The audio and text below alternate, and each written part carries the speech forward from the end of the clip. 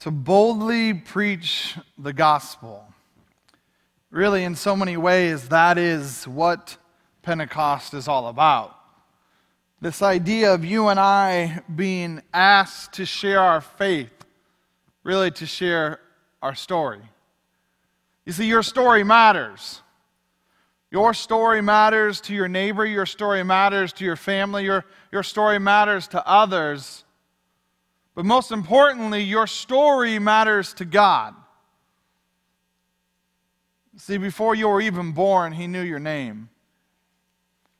Before you ever breathed your first breath or took your first heartbeat, He knew you.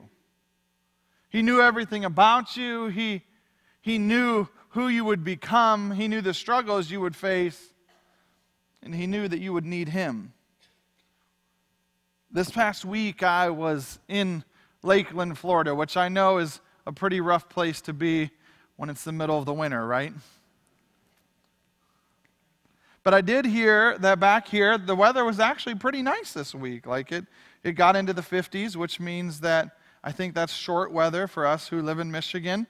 And we were down there, and I was sitting around the table with individuals talking about this idea of what it means to be Pentecostal, and really focusing in as well on what are we trying to train up in the younger generation.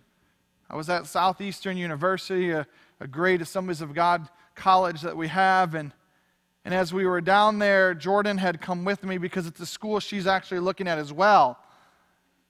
Now, Mom and Dad aren't really keen on the idea of her moving to Florida, not so much because we would be jealous, but because we'll miss her.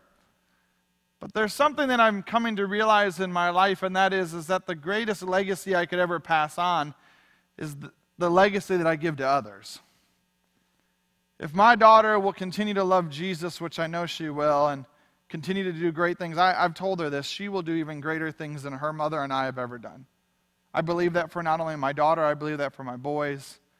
Because what I'm doing is consistently trying to deposit things into them so that they can do even greater things. Come on. Listen, there's never a spot in our time or in our life where we stop doing that. So even as you maybe are getting a little older, I'm getting ready to turn 40 here soon. I know. It's over the hill, they say, from there. I know some of you are like, 40. If I was only that young. But I'm telling you, there are things in my body that are starting to hurt in ways that I never dreamed. No, I'm just joking. I just thought I would say that just to say that. But I'm getting ready to turn 40, February 18th. I'll turn 40. Don't forget my birthday. But February 18th, I'll turn 40. And really, even before that, I've been processing through this idea of passing on to others, this idea of sharing my story with others, this idea of what I can give away to other people. And I just want to challenge you with that thought, because last week and this week, we're looking at this idea of what it would look like to boldly preach the gospel. As I think about what it means to boldly preach the gospel, I think about how inadequate I am in myself. How many times I don't have the right words to say. People ask questions, and we begin processing through those things, and I don't always have the answer. As Jordan and I were driving in the car, she looked at me and asked me a question. It was a pretty big question that we just began talking through and dialoguing, and she said this. She said, "Dad, are gay people born gay?" Great question, right? I mean, let's process through that. And we just began talking about that, and I shared things that I feel, and then I began sharing even parts of my own story, and then I began sharing what God's Word says, and we just had a dialogue about that and just processing through that. There's nothing wrong with questions that come, and we get to process through those things, but there are moments even like that where there are times where I go, man, I feel inadequate to give answer. I feel inadequate to give all the reasons and why and understandings of all these various things that we're faced with in society. But here's what I can tell you. There's one thing I know, and I know that's my own story. And so I began sharing pieces of my own story with my daughter and talking to her about how in my own life I have had to make choices. And yes, there are certain things that we have propensities towards. I believe that people do have propensities towards certain things. It's just like some of you have a propensity towards liking ice cream, and others of you do not. Now you may say, well, Pastor Brian, come on, that's not really, and we're not going to get into that whole discussion piece right there, so don't get too excited. But what I'm trying to say is that many of us feel inadequate in responding to people's questions about God, questions about things that are going on in culture.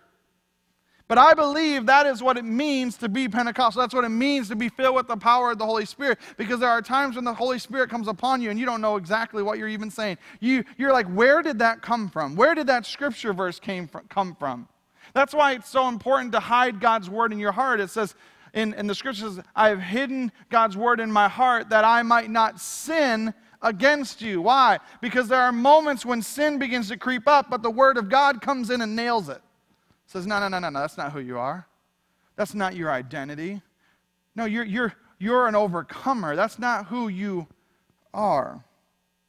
Our whole movement has been built upon this idea of the gospel going forth. In fact, the Assemblies of God, which is the fellowship that we're a part of, and I believe this, I believe the Assemblies of God is one of the greatest fellowships that you could be a part of right now. And I'm not just saying that to say that. I know a lot of you are like, I don't even know about the Assemblies of God. I don't even understand the Assemblies of God. I understand that. But here's what I want to tell you. The Assemblies of God was formed in all around this idea of taking the gospel to the ends of the earth. How many think that to the ends of the earth the gospel should go? How many think it's important that the message of Christ goes forth and that it begins to go to people who have never even heard the name of Jesus? How many think that's important? That is a part of the mission, but I can tell you this, that mission seems overwhelming. That mission seems like you and I are so inadequate, but I love what Acts 1:8 says. It says, but you will receive power when the Holy Spirit has come upon you, and you will be my witnesses in Jerusalem, Judea, and Samaria, and here we go, to the end of the earth.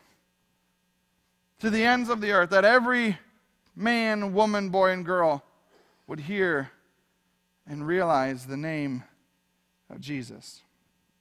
The purpose of the Holy Spirit is for you and I to be powers, to be witnesses, to boldly preach the gospel. This idea of boldly, fearless, daring, courageous, clear, and distinct, beyond the usual limits of conventional thought or reaction. I've loved soaping in Acts, have you not? It's just been so encouraging to be in the book of Acts in this first part of the year. And I think one of the reasons why is because in the midst of the turmoil, in the midst of the heartaches and the hardships that they face, what you see is people who do not turn their back on God, no, only continue to move forward. I mean, Paul, look at the things that man encountered.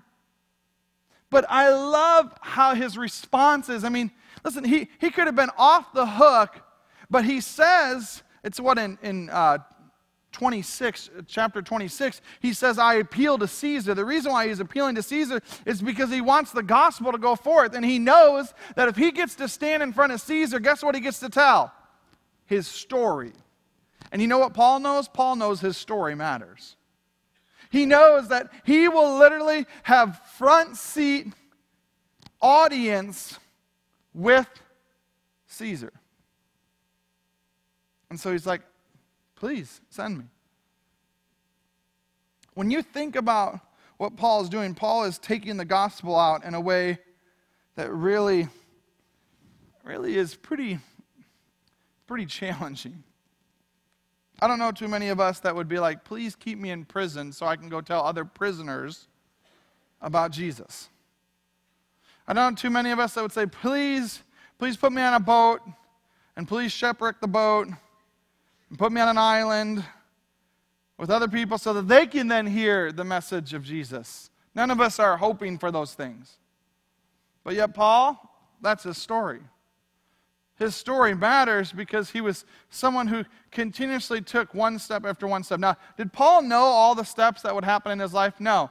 But what Paul knew was all he had to do was take the next step, and the next one, and the next one. And at the same time be filled with the power of the Holy Spirit, and the gospel would go forth in a way that would be life-changing. This past Easter, we actually looked at a passage in Mark chapter 2, and that's where we're going to stay today, actually. We're not going to be in the book of Acts, but there may be times where I go back to it. But Mark chapter 2, if you have your Bibles, you can open up there, or you can pull it up on your phone. Mark chapter 2, what we see here is Jesus, his public ministry has begun. People are hearing about him healing individuals. They're hearing that he's a miracle worker. Like Pastor Ron was talking about this past Wednesday, he was talking about signs and wonders following. And he was talking about how you and I, like the early church, was experiencing that. And that's what really people's lives were being changed because they were seeing it. They couldn't deny it.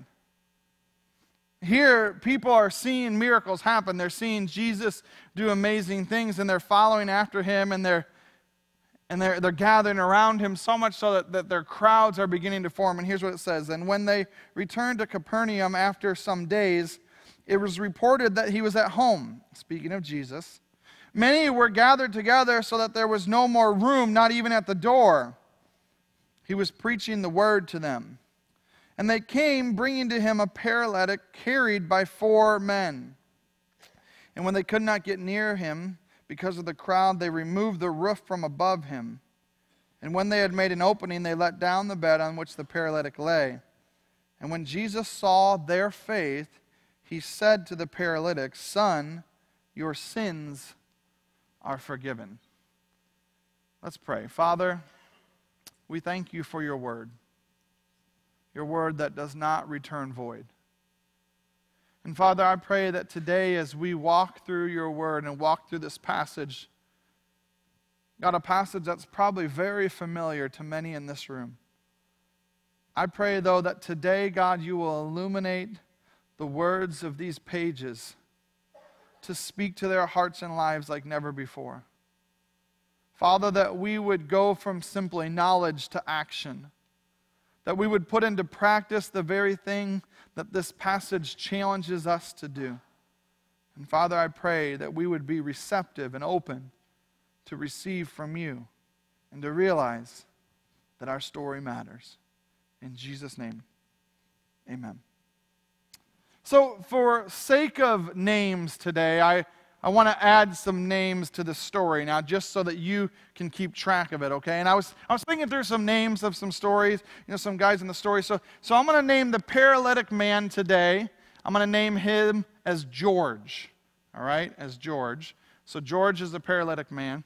And then there's 4 other guys in our story here today, and I'm going to name the 4 other guys as Bill, Tom, Ron, and John.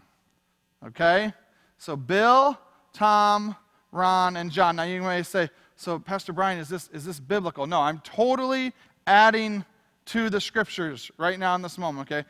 I'm putting a name to them just for you and I as we're discussing this passage and kind of walking through it, okay? So I'm not adding to God's word in a way that, makes it bad. I'm just giving names to the characters in our story. So here's this guy named George, right? And George is a paralytic. He can't walk. Now, we don't know much about his story, but we do know this about George. We know that George can't walk, which means he has to be reliant upon others to even get around. He's so reliant upon others that people probably saw him. Now, a practice during this time is they would take the paralytic and they would normally bring them outside of the temple where he would then beg for alms. He would ask people to show pity or show mercy to him and would give some form of alms to that man. What would happen in that moment is that would be continuously his story, but for some reason, this guy, George, has 4 guys who love him in some sort of way. He has some type of relationship with them. We don't really know what the relationship is. We don't know. Maybe George, and this is just totally, maybe George was when he was younger, maybe an accident happened that caused him to be paralyzed. And maybe this is George's 4 buddies growing up. I mean, there could be so many different pieces to the story of how George got to where he is. But what we know is we know that George is paralyzed, and there are 4 guys who bring George onto the scene. Now, the thing they realize is if they can just get George near Jesus, that a miracle can happen. And I want you to make note of that today. If they can just get George near Jesus, the miracle could happen. All you got to do is get him near him. All you got to do is get him around Jesus. And so Bill, Tom, and Ron, and John decide this is the moment. This is the time. Jesus is there, so they get him. And it says this in verse 1, "And when he had returned to Capernaum after some days, it was reported that he was at home." So Jesus is home. The news is spreading. Bill, Tom, Ron, and John find out that Jesus is there, and they think in their minds, you know what? If we can get George to Jesus, that will change everything. Man, blind people are being healed. Paralytic people are being healed. And immediately their mind goes from themselves to George. Verse 2, "Many of them were gathered together so that there was no more room, not even at the door, and he was preaching the word to them." Now think about this for a minute. There's this large group of people. There's so many people that the room is packed. Just imagine a room being so packed. People are in the doorway. They're trying to get in. And here comes these 4 guys carrying this guy on some type of stretcher, some type of thing to get him to Jesus. And they come, and the 4 guys come, and they're trying to get in, and they're like, come on, we just got to get him to Jesus, and yet they can't get through. Now think about the people who are there in that room. They want to see Jesus as well. We don't know what they're there for, but they're probably expecting and wanting to receive something from Jesus as well. And here's this paralytic man, and it's the same person that everyone else has seen. And maybe what went through the minds of people who were sitting there, now get this, listening to Jesus, was George is too far gone. Why let George in? George is paralyzed. What? George is too far gone. George doesn't need Jesus right now. No, I need Jesus. George doesn't need Jesus, I need Jesus. And so think about this. The men come and try to get in. Ron and John are like, dude, get out of the way. I'm trying to bring George through. Tom and Bill are like, come on. But no one's budging. They just want to hear Jesus. They just want to take in and receive. Are you seeing where I'm going? Like they just want to receive. They're like, no, George doesn't need Jesus. No. I need Jesus. Not George. Me. I need Jesus. So no one lets him in. Which brings me into my first point today, and that is this, is that you and I have got to see the need around us. We've got to stop sitting in church every week and saying, it's about me, and we got to start seeing the need that's around us. There are Georges all over our community. And what would be really easy is for this place to get crowded every week, and for us to come in and to think, man, it's great. I get to be in the presence of Jesus. I get to worship with other believers. I get to learn. I get to grow in knowledge. And it would be really easy in those moments to actually stop seeing the need of the Georges in our life. The ones who, if they could just have one encounter with Jesus, would change everything. But we get so crowded, so busy, so focused in on us being touched by Jesus that we miss it. It says, and they came bringing to him a paralytic carried by 4 men.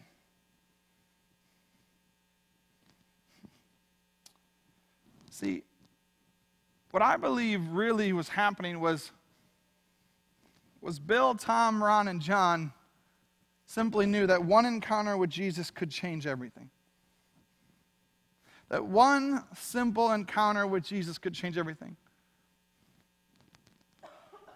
Now for them, they thought that what George needed was a healing in his body. See, some of you look at other people around you and go, man, if that person would just get to church, man, like God could heal their marriage, or God could heal them physically, or God could change their financial situation, or God could change the brokenness of their family, or the brokenness of their relationship with their kids. And a lot of times we could think that that's the reason why that person needs to encounter Jesus. But Jesus sees past the need and sees really to the heart.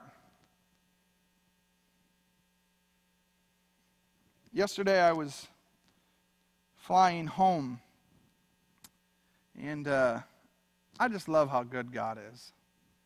He is just a good God. Put me and Jordan right in first class. We're flying home in first class, and if you've ever flown in first class, like it's like a whole other experience. And it happened to be that our flight was at 7 o'clock, which meant dinner. So we're sitting there on the plane, and I'm talking with the stewardess, and she's super nice, and we're just talking. She's going about her day, and she's busy. I mean, she is busy, because they are, like in first class, man, they are taking care of you, and they do not stop. And I'm sitting there, and at the end, I was in the front seat, and Jordan was over here, actually. And I'm sitting there in this front seat, and at the end of it, I just felt like I was just supposed to talk with her a little bit more.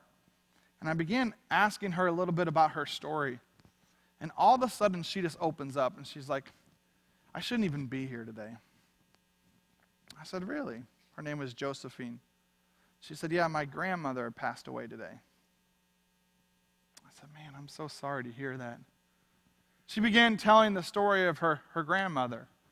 Her grandmother was from the Ukraine. Her grandmother 3 years ago said that she would never speak English again. So Josephine, literally the night before, was at the hospital translating for her grandmother. I said, I bet you that was great to be able to be with her. And she's like, oh, no, it wasn't. I was like, really? She's like, no, she was a mean lady.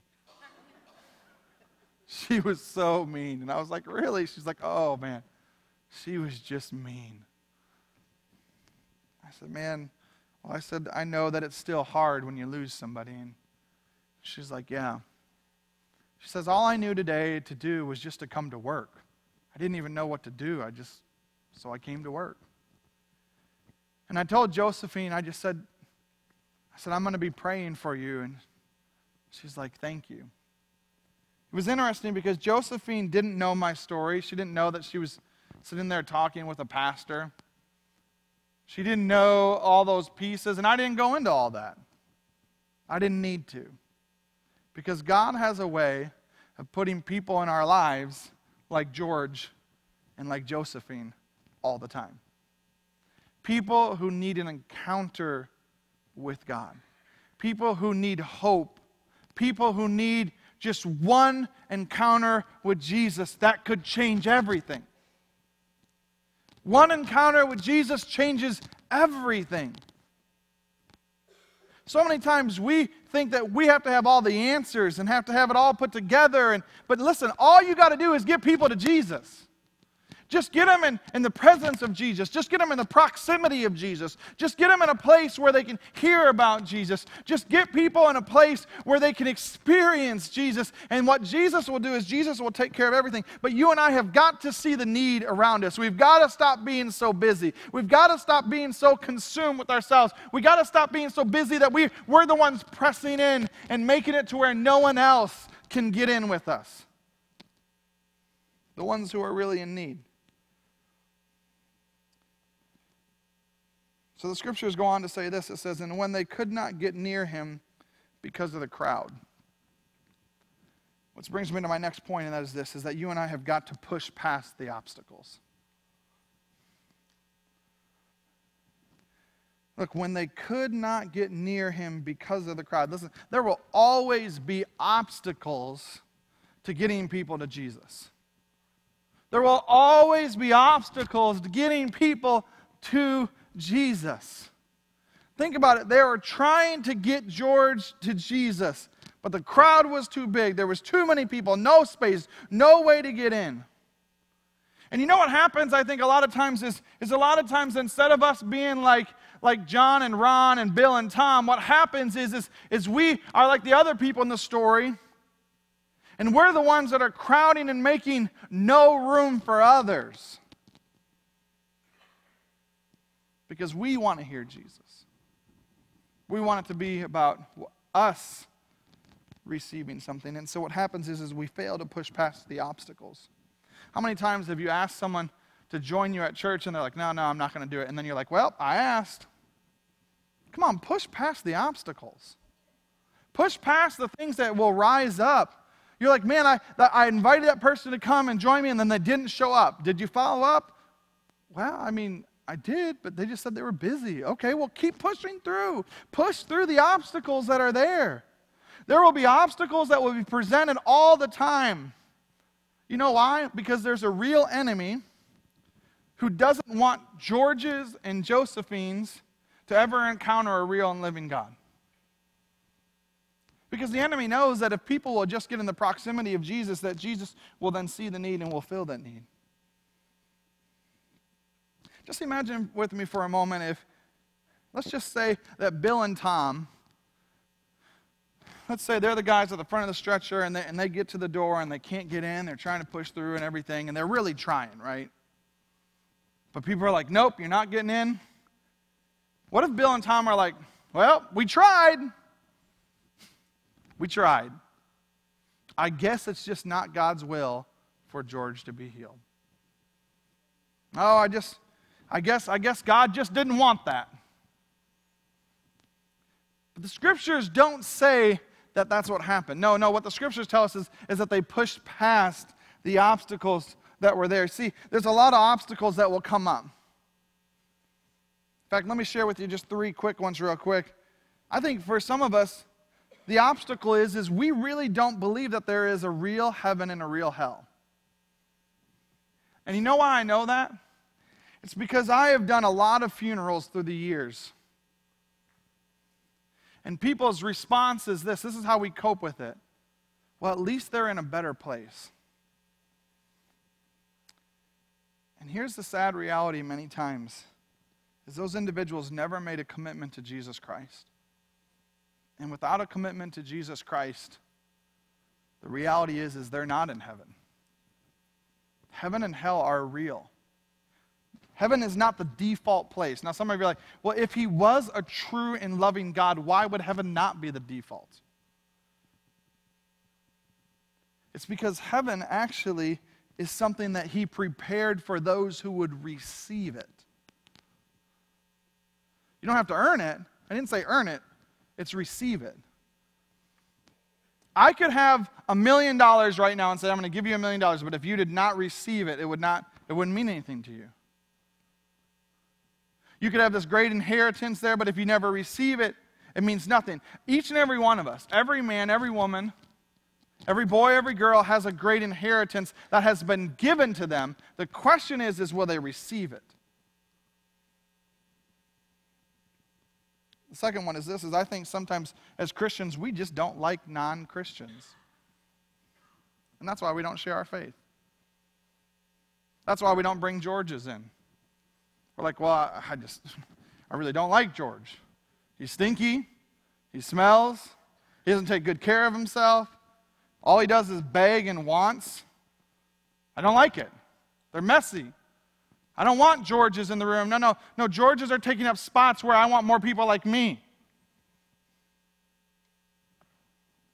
And the third is that a lot of people think it's not their job. They think it's the pastor's.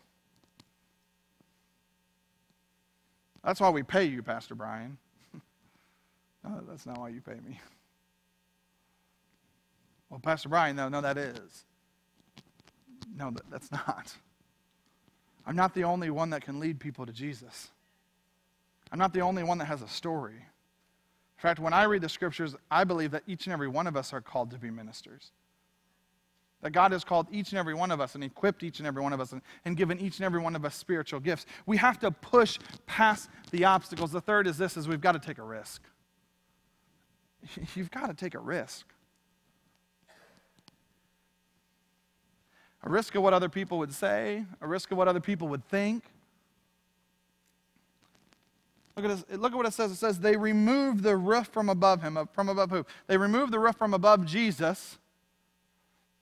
And when they had made an opening, now think about this. If they're digging through this roof, there's a process to that. Imagine, I can picture Jesus is down there, and because he's Jesus, it was probably pretty cool. But he was probably like dirt was falling. He was like, what?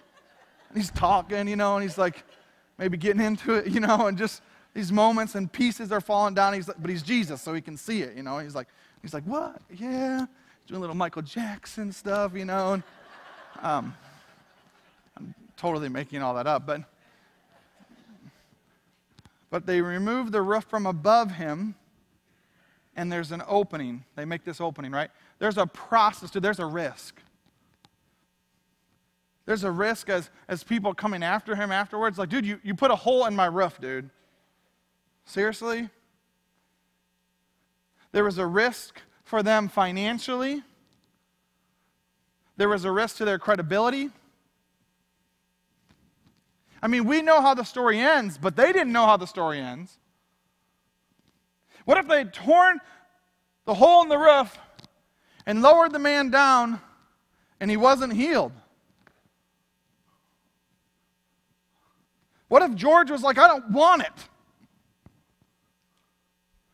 You guys took me here. I didn't even want to be around Jesus. I didn't even want it. Because here's the thing. George could have said, no, I don't want that. But George received what the Lord gave him. And when he received what the Lord gave him, God actually gave him his heart's desire that he was really longing for. You got to take a risk. You got to take a risk.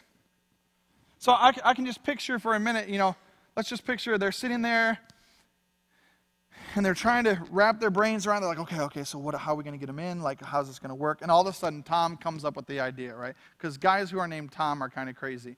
And so he's like, Tom comes up with this idea and he's like, oh, I got it. What if we put a hole in the roof and lowered him down? And all of a sudden, Bill's like, I think that may work. And all of a sudden, Ron goes into like Mission Impossible style, like dun, dun, dun, dun, dun, dun, dun, dun, dun, dun, dun, dun, dun. And Ron's going around and he's like, dude, I got some rope. Dun, dun, dun, dun, dun, dun, dun, dun, dun. And like they're all processing through, right? Like, this could work. This could work. All we got to do is get him around Jesus. All George has to do is be around Jesus. Listen, sometimes getting people to Jesus is going to take hard work. It's going to take some cost. It may even cost your reputation. Your hands may get a little dirty. You may have to be in a situation that you didn't think you were going to have to. It may even cost you financially. But I'm telling you, to get people around Jesus, it's worth it.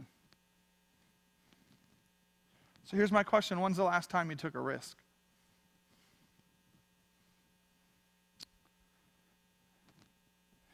And not a risk for yourself. A risk for the Georges in life.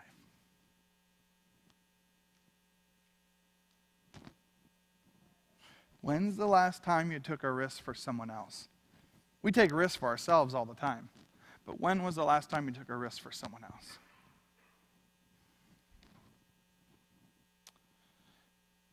Which leads me to my next one, and that is this, is hold your end.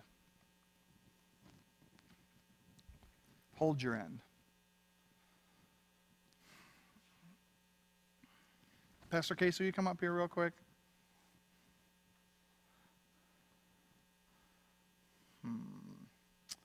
Dan, will you come up here? Tim, will you come up here? Joel, will you come up here? And Zell, come on up here. All right. So, Casey, you're going to be paralyzed. Boom, lay in the cot. Take your shoes off. Yes, you don't need them. You will, though. This isn't bad. It's not too bad, is it?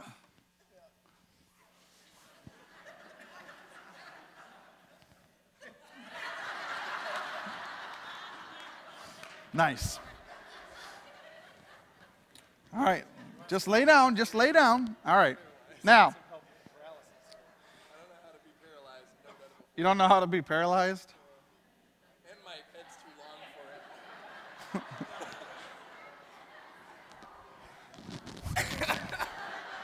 All right, there you go. All right. So each one of you guys get on a corner of this. And here's the thing. I want you to think about this now. We don't know what kind of stretcher or cot or whatever. But here's what I want you to see this visual. And that is that each one of the guys needed to hold their end. Each one of the guys had a role to play in the story. Each one of the guys had a specific role in the moment of getting George or Casey to Jesus. Take one of them out. Like if Zell, let's just say Zell, he's Tom. And he's like, forget it, I'm not going to do it. And these guys, go ahead and try to pick him up. Just the three of you. No, just pick him up. All right, we doing good? Let's just say that Dan's like, skip this, I'm out. So Dan's like, forget it. So these guys are like, all right, we can do it. But here's what I want you to think about. I want you to think about lowering him off the stage.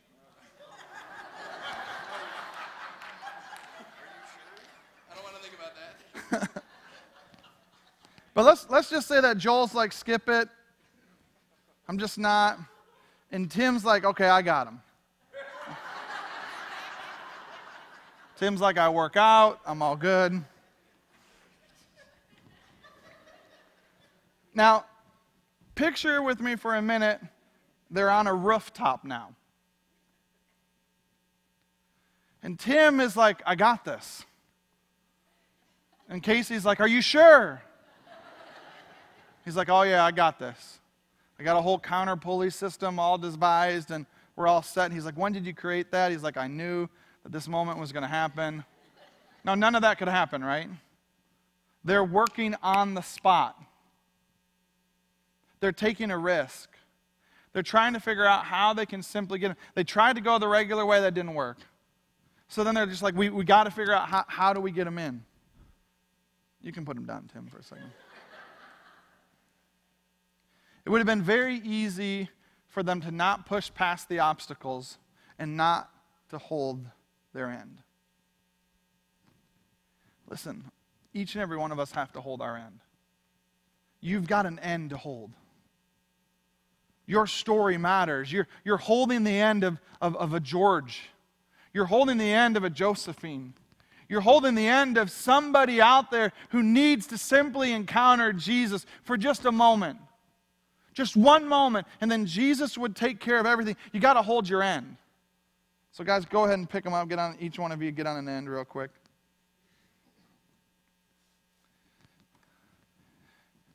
It's much easier in a moment when all four of them are working together.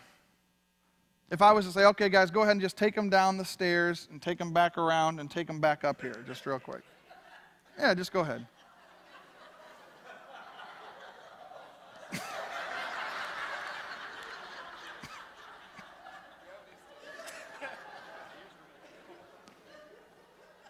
All right, good job.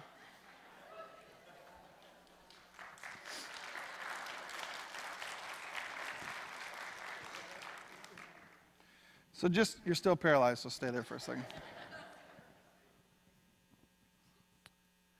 Without the right people holding their ends, it doesn't work. If I took Dan, put on one end, Joel, put you on the other end. Go ahead and take them down the stairs.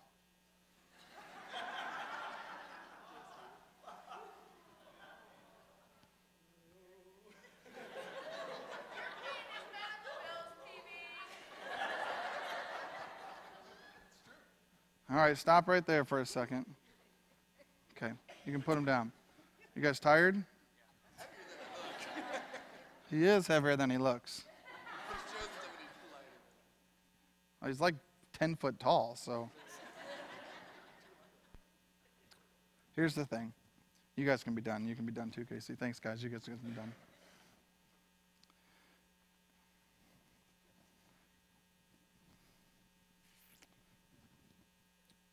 The reason it's down there is because each and every one of you have a spot to hold on this. Our community is filled with Georges. Yeah, and we could pack in every week. Now, I know the place isn't packed right now. But you know why I think sometimes it's not packed? Is because we don't want to tell people because we're afraid we'll lose our spot. We're afraid we'll lose our seat. We're afraid we'll lose our parking spot. We're afraid that if we start telling everyone else around us and getting them to be around Jesus, that it will keep us from being around Jesus. But the story that is the most important, think about it, is the four guys who brought the paralytic to Jesus. Aren't those the guys in the story we want to be? Aren't those the ones that we go, man, good job. Man, great job, Bill. Great job, Tom. Great job, Ron. Great job, John. Great job, guys. Each and every one of us have a spot to hold. Each and every one of us have an end that we're to hold. Each and every one of us have a role to hold in this whole thing. And that's why it says they let down the bed on which the paralytic lay. Every one of them had a role. We don't know how they got him down there, but somehow they lowered the paralytic man from the roof down to Jesus. It wasn't just one. It was four guys working together. Because here's what I believe they knew. And this is the last one, and I close with this. They knew that all they had to do was let Jesus do the rest. It says this, when Jesus saw their faith, he said to the paralytic, son, your sins are forgiven. Now please note this for a minute. Whose faith does it say Jesus saw?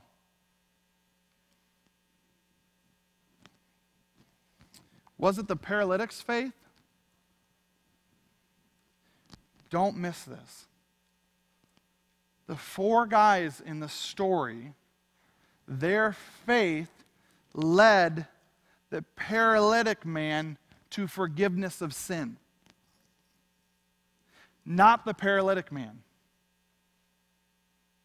The faith of others led the man who needed his sins forgiven to Christ. There are Georges across our community, people who need to know Jesus. Could it be that your faith, when activated, would lead them to Jesus? When Jesus saw their faith, he said, son, your sins are forgiven. All they had to do was get George around Jesus, and Jesus would take care of the rest of it. All you have to do is get those people who don't know Jesus around Jesus, and you can do that. See, they thought that Jesus would heal them. They thought that was the thing. But look what Jesus does. Jesus does the rest. Forgives the man of his sins, and then later says, rise up and walk. Jesus is so good, there's nothing that you and I have to worry about to get people to Jesus. All we have to do is say, Jesus, no. You're the center of it. You're the one that I want. You're the one that we need. All I got to do is get people to Jesus. heard a mom the other day and father, they were talking to their child, and they asked their kid, they said, do you want to go to church today? And their kid said, no, I don't want to go to church. And mom and dad were like, okay, we're not going to go to church. And I've been thinking about that and thinking about it. I was like, man, that's crazy, because when I was growing up, there wasn't an option of whether we went to church or not. Like my kids don't get to wake up in the morning and go, well, Dad, I don't feel like going to school today. Oh, okay, you don't feel like going to school? Don't go, no big deal. No, I'm like, get your butt out of bed. You're going to school today. But I'm sick. You're a faker. Throw up now and prove it. They don't throw up, you're going to school. No, I say all that just to say, even with our own kids, they need to be around people who are trying to introduce them to Jesus. Now, I say all that to say, you can introduce people to Jesus on an airplane like I did with Josephine. I just simply told her, I believe that Jesus comforts those who mourn, and I'm going to be praying for you.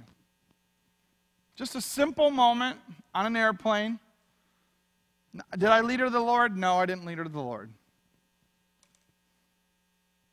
Did I share my whole testimony and story? No, I didn't share my whole testimony.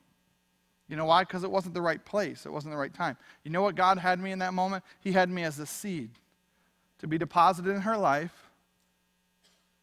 And what I'm believing is there'll be other people like Tom and Bill and John and Ron and your name who will gather around and hold their end up and bring people to Jesus. Across this room, if you could do this with me for a minute, if you could just bow your heads and close your eyes for a second.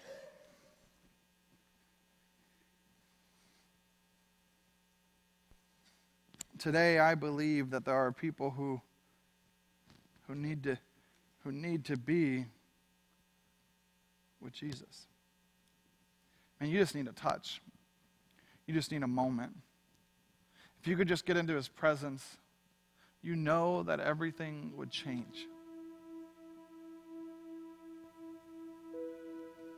And today, Jesus is reaching out to you and he's saying, listen, I am so crazy, madly in love with you that I sent my son Jesus to die upon a cross so that you could have forgiveness of sins, so that your life could be completely changed.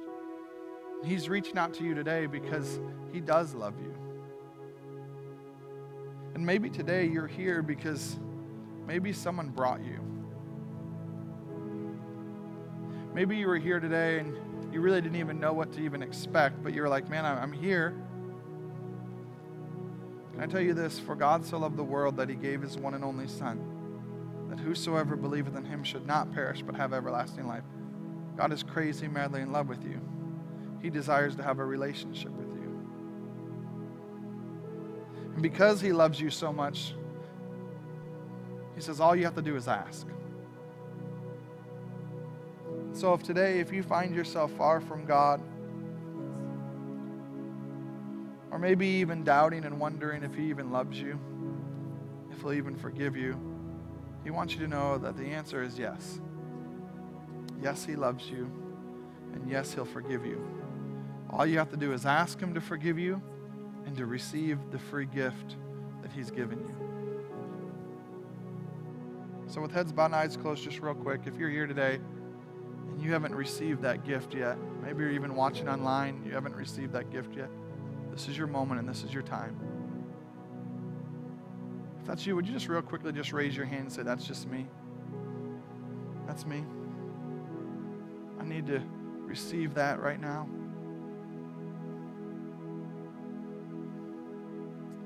So Father, across this room are individuals, God, who are here and their story has been changed because someone brought them.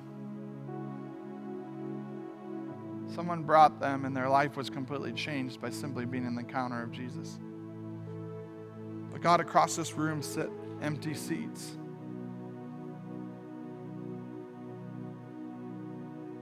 And in those empty seats are names like George,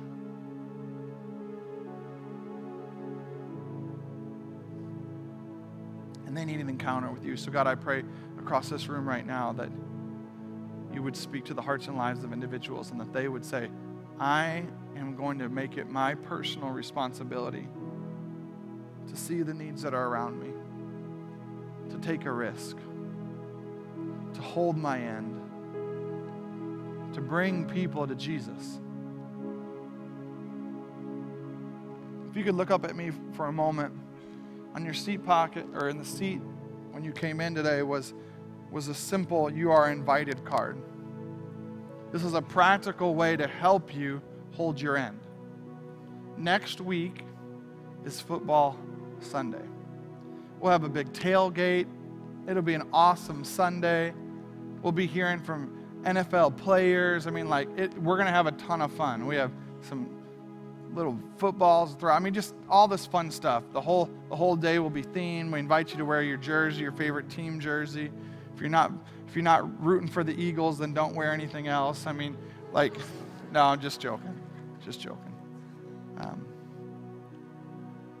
But it'll be fun. We'll have a great time next week. But here's the thing. It is a great Sunday to invite somebody, to hold the end.